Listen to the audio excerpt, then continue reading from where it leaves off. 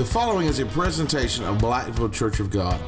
We hope you are blessed by this wonderful sermon brought to you by our lead pastor, Barry Peavy.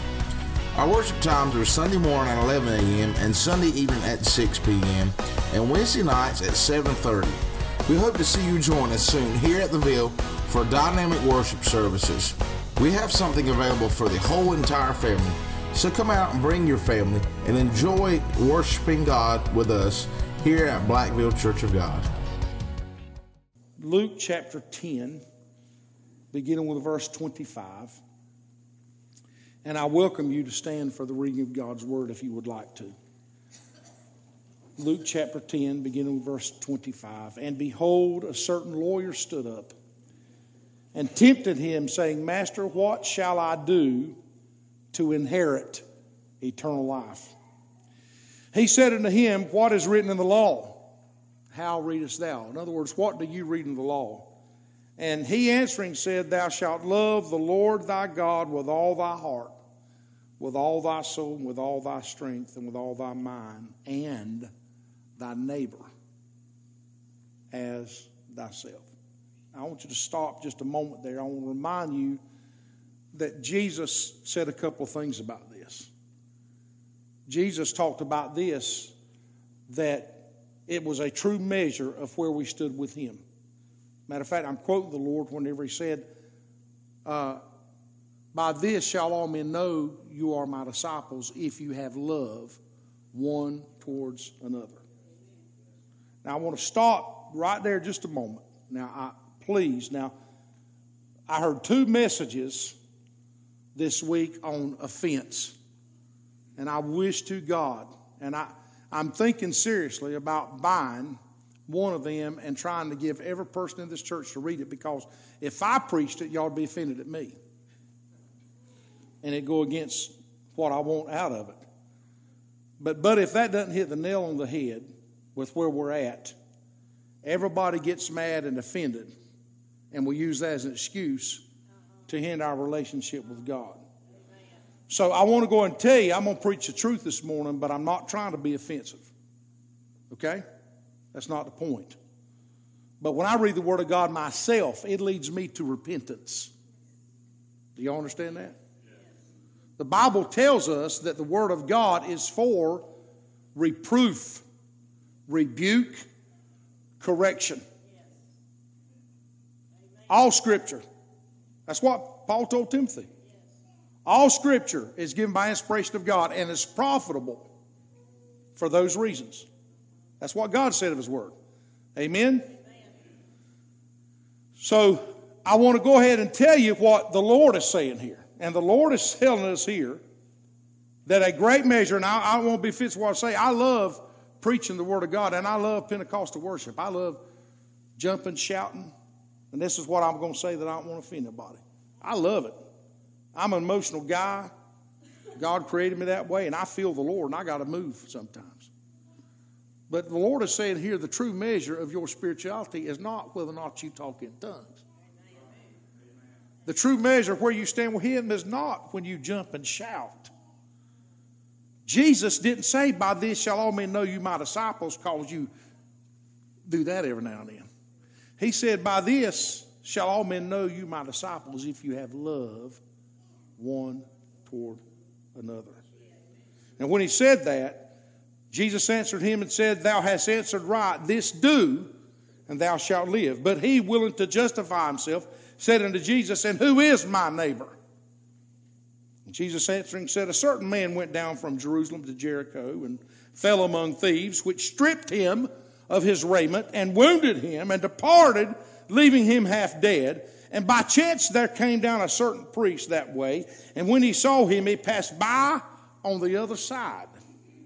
And likewise a Levite, when he was at the place, came and looked on him, and passed by on the other side. But a certain Samaritan, as he journeyed, came where he was, and when he saw him, he had compassion on him, and he went to him, and bound up his wounds, pouring in the oil and the wine, and set him on his own beast, and brought him to an inn, and took care of him. And on the morrow, when he departed, he took out 2 pence and gave them to the host, and said to him, Take care of him, and whatsoever thou spendest more, when I come again, I will repay thee. Which now of these three thinkest thou was neighbor unto him that fell among the thieves? And he said, he that showed mercy on him. Then said Jesus to him, to us, go and do thou likewise. You may be seated. Lamb of God, thank you for the opportunity to share your word this morning. We confess openly and honestly that we're nothing without you. Our talents are few, our limitations are many, but we are your servant. I know that you have given me this word. It's been on my spirit for so many weeks now. And Father God, I believe last night, waking me out of sleep and in my dreams and in my sleep, you were bearing witness with my spirit. Perhaps I was studying a different route because I know that this word may be a little tough at times, God, but I know that you've laid it on my spirit. And I just praise you for it, and I pray that you would anoint it and make us like you in Jesus' name. And everybody said, amen. Boy, this is a powerful word. I want to study the depths of what this is saying. Maybe we're going to go a little deeper today than most of us are accustomed to with this passage of Scripture. But Jesus is being asked, what do I need to do to inherit eternal life? What shows that I have been redeemed? What is the measure of my faith? What is the testimony that you would receive that shows that I have been changed, that I'm trying to become like God? And Jesus asked him, well, what does the law say? And the man answers correctly, as Jesus said. The first commandment is to love the Lord thy God, all thy heart, all thy soul, all thy mind, all thy power. And then, though, to love your neighbor as yourself. Now, a couple of things I want you to note about this, and this is pretty powerful to me, is the Ten Commandments aren't necessarily worded that way. The first part is, I'll have no other gods before me, love the Lord your God. But we don't see it exactly worded, love your neighbor as yourself. And when you read the writings and the teachings of Jesus, you notice that that was something that he taught.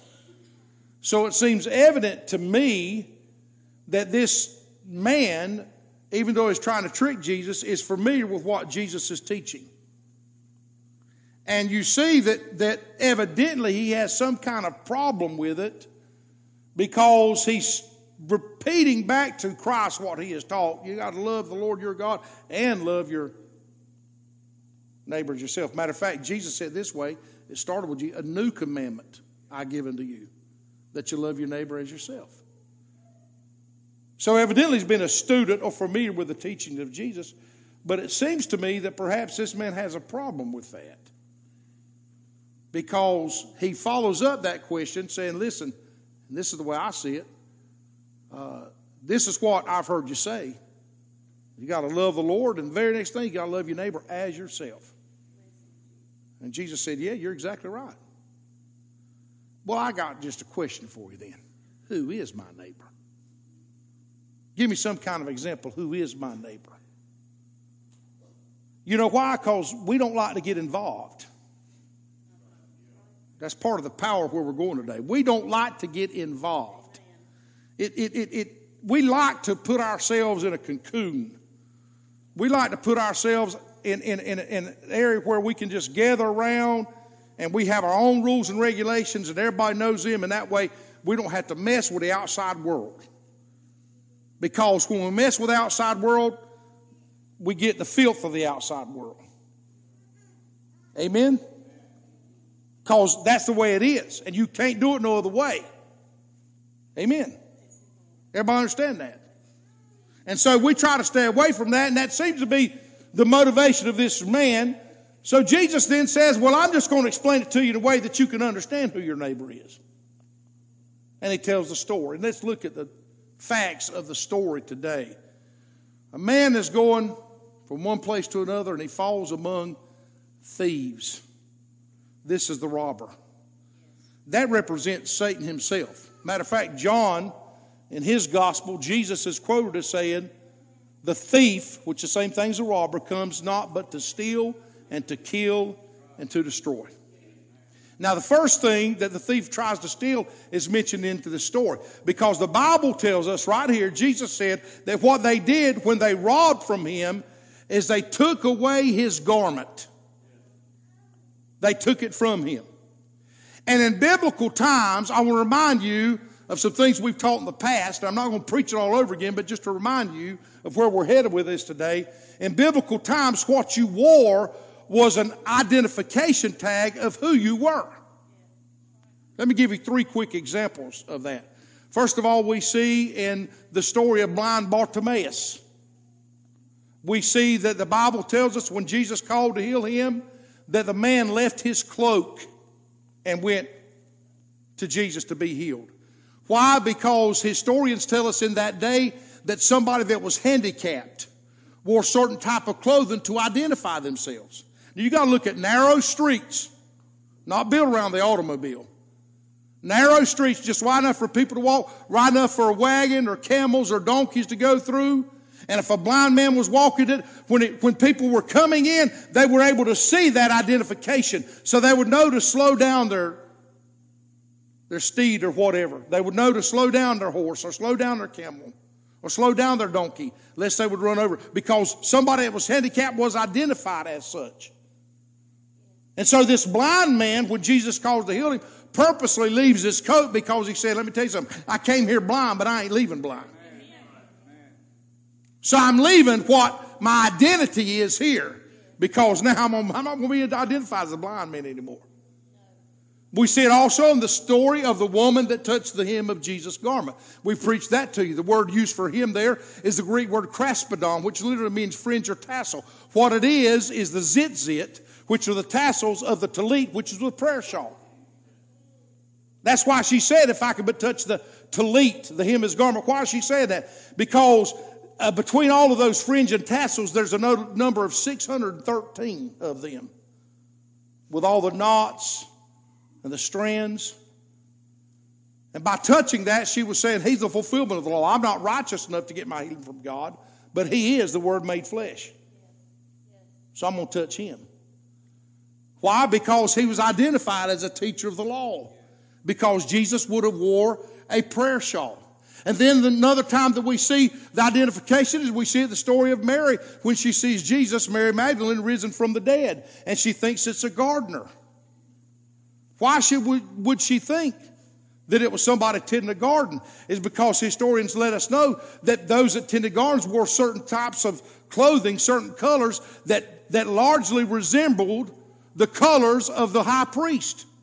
And so the reason Jesus said, don't touch me now.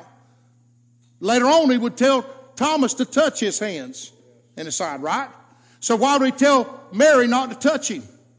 Because as a high priest, he was taking his own blood to pour out on the real mercy seat. That's why when she looked at him, he wasn't wearing the clothes that he had wore before of the rabbi. He was wearing the clothes of the high priest. So all throughout biblical history, they wore clothing to identify who they were. So whenever these robbers came and took this man's clothing, they were trying to steal his identity, who he was. Let me explain something to you. The Word of God says that before we were formed, or as we were formed in our mother's womb, that God knew us, and he spoke our being into existence. Our members, it said in the King James Version, which is speaking of our digits, fingers, and toes. The Lord is speaking the color of our eyes, the numbers of the hair on our head. Are you with me? Now, if you mean to tell me that God knows me so much, listen now, that he has created me and spoke what I would look like, what I would sound like, the color of my hair, the number of my days, that he would not then order something for my life? Oh no, he has.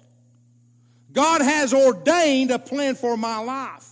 My real identity is who God says I am. Are you with me? And so what the devil does as the robber in this story is the first thing he wants to do is take away your identity. I mean, come on, y'all are sick as I am of Bruce, Caitlyn, Jenner, whatever it is now. And I think it's absolutely pitiful. You know why it is? It's somebody who has been stripped of their identity. They don't know who they are. And I'm going to tell you something. You could close a blind eye if you want to, but that's opposite what the stories tell us to do. We're going to get there in just a minute. But we're living in a day in the world which is searching for some kind of identity. And the reason that they're searching for an identity is because they fell among robbers, the thieves, which is sin. And sin has robbed them of their God-given identity. And so that's why they take the man's coat. You know why? Because anybody coming by, if they saw him in that condition, they would know who he was. Come on, y'all don't look at me strange today. Amen. We even got some around here. We got some new shirts around here, Blackville Church of God. Amen. And some of you work at places where you got identification. Y'all, come on now. You're going through the hospital, somebody's got on a white coat. Who's that? Doctor. Somebody got on one of blue scrubs. Who's that? Y'all going all kind of nurse, anesthesia, all this what? But you see the point. You know who they are. And that's what was going on. So anybody that could have walked by said, oh man, this is so-and-so. This guy does this. But they stripped him so nobody knew who he was. And that's the way sin does. The thief, the robber, comes to steal your identity. But not only does the thief come to steal, the Bible says the thief comes to kill. He comes to kill your spirit. That's why the Word of God says that this man was left half dead. Because the thief is trying to kill your spirit. And that's why so many people never get to where we're going to go to, the restoration. Is because the enemy, through sin, has stolen what God spoke them to be. Don't look at me straight. Let me tell you what God said, Jeremiah. He said, before you were born, when you were in your mother's womb,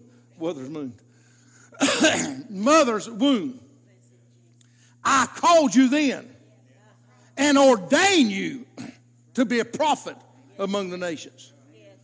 I just alluded to the fact a while ago that I was called to preach, divinely called at age 12 at a church youth camp to preach the gospel of Jesus Christ. Do you think that God just made that decision that day to call me? Oh, no. I believe long before I was born, but certainly whenever my heart started beating in my mother's womb, I'm feeling the Holy Ghost right now. I believe that God looked down. Amen. Not only did he say that boy's going to have black hair and hazel eyes. Amen.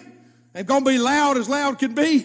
I believe he looked down and said the reason he's going to be loud as loud can be is because I'm going to call him to preach the gospel of Jesus Christ so that in 2015 he can tell somebody in a little place called Adrian, Georgia, how much that God loves them and has plans for their life. And so the enemy not only wants to steal your identity of who God has created you to be, he wants to kill your spirit and leave you wounded. And that's why so many people never make it to what God called them to be, is because sin has wounded them. Y'all think about it now. Amen. Y'all think about it. I'll give you an example in my own life. I don't want to go into too many details, but I will tell you this is the gospel fact. And I was reminded of this week when I saw some of the very friends that told me this. Some of you know the tragedy that I went through a few years ago. Man, that was a tough situation. You're a pastor, you're preaching the gospel of Jesus Christ. You've done it all your life, and you have happened to you what I had happen to me, an unfaithful wife who refused reconciliation. And all those things. I give up a church that I loved, pastored for 14 years, one of the largest churches in Coffee County. Things are going great, and the devil just gets involved in it. I had so many people tell me 6-8 months later when they would still see me around camp meeting, they'd still see me at the altars, and they'd still see me somewhere preaching the gospel of Jesus Christ. I'd have people tell me, I can't believe you're doing what you're doing. Well, I know so many people that have had happen to them something like happened to you, and they quit serving God. They went to going to bars. They said they wouldn't ever preach the gospel of Jesus Christ again. Now I want to take it to your story. How many people we know that no longer are sitting on church pews because something happened? They're no longer teaching Sunday school. They're no longer bringing their children to church because somebody upset them, because sin got involved in a place. Somebody hurt them. Life threw them a curveball. Somebody they loved died and they blamed God. Somebody they loved left them and they feel like God has forsaken them. Come on. They went through financial distress. They've gotten sick in their body. And for whatever reason, it has killed their spirit. So they're half dead somewhere. Right? Laying in a spiritual ditch. Wounded and bleeding to death. Because something happened to them. And if the devil can ever kill your spirit, the thief comes to steal your identity, to kill your spirit, then he will destroy your destiny. He will destroy. You see, why did that happen? Well, of course, people got involved and somebody had to willfully sin. But what the devil meant in my life was to destroy my destiny. Because my destiny is to preach the gospel of Jesus Christ. And the devil was trying to shut up one more mouth that would, my God, you hear me, that would still preach it with everything I got there. The tomb is it. Hallelujah. And Jesus Christ is Lord, and he's coming back again. That's what the thief does. And that's where humanity's at. And then comes religion. There's a couple things I want to show there, and I want to go kind of a little different in the way that it happened. The Bible says, first of all, that the priest came, and then came the Levite. And that is the order that the Lord told the story. But I want to tell you what I think they represent. See, the priest in this story, the same word that's used for priest here, in the Greek, is the same word that's translated for high priest. And the word for Levite just means somebody out of the tribe of Levi. And I want to remind you that it's called the Levitical priesthood because everybody that was a priest was out of the tribe of Levi. So the way that I view the story, since the priest is specifically identified, perhaps the high priest, and then the Levi is just referred to as a student of the law, a Levite, then what it expresses to me is the Levite is the one who is younger in the story, especially in his faith, than the priest. And I want to show you where it leads to. First of all, well, let's look at the Levite. The Bible says that he came and he went and he saw him and went over and looked at him. Then he went to the other side. Now there again, Levitical priesthood, students of the law. It's where we get Leviticus from in your Bible, where the law is given. Because some way, listen to me now, some way in the law, the man found justification not to touch the man. Perhaps it was in the law that tells him that he would be defiled. And let me tell you something, I've been to Israel.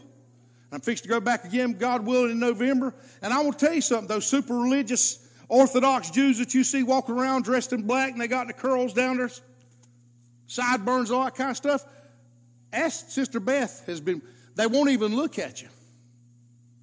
When they walk looking at their feet are like 2 steps in front. You know why? Because they're afraid that they will defile themselves if they look on something unclean, like a heathen Christian preacher from the United States of America. Amen. Now, some of them are very friendly. I understand they are.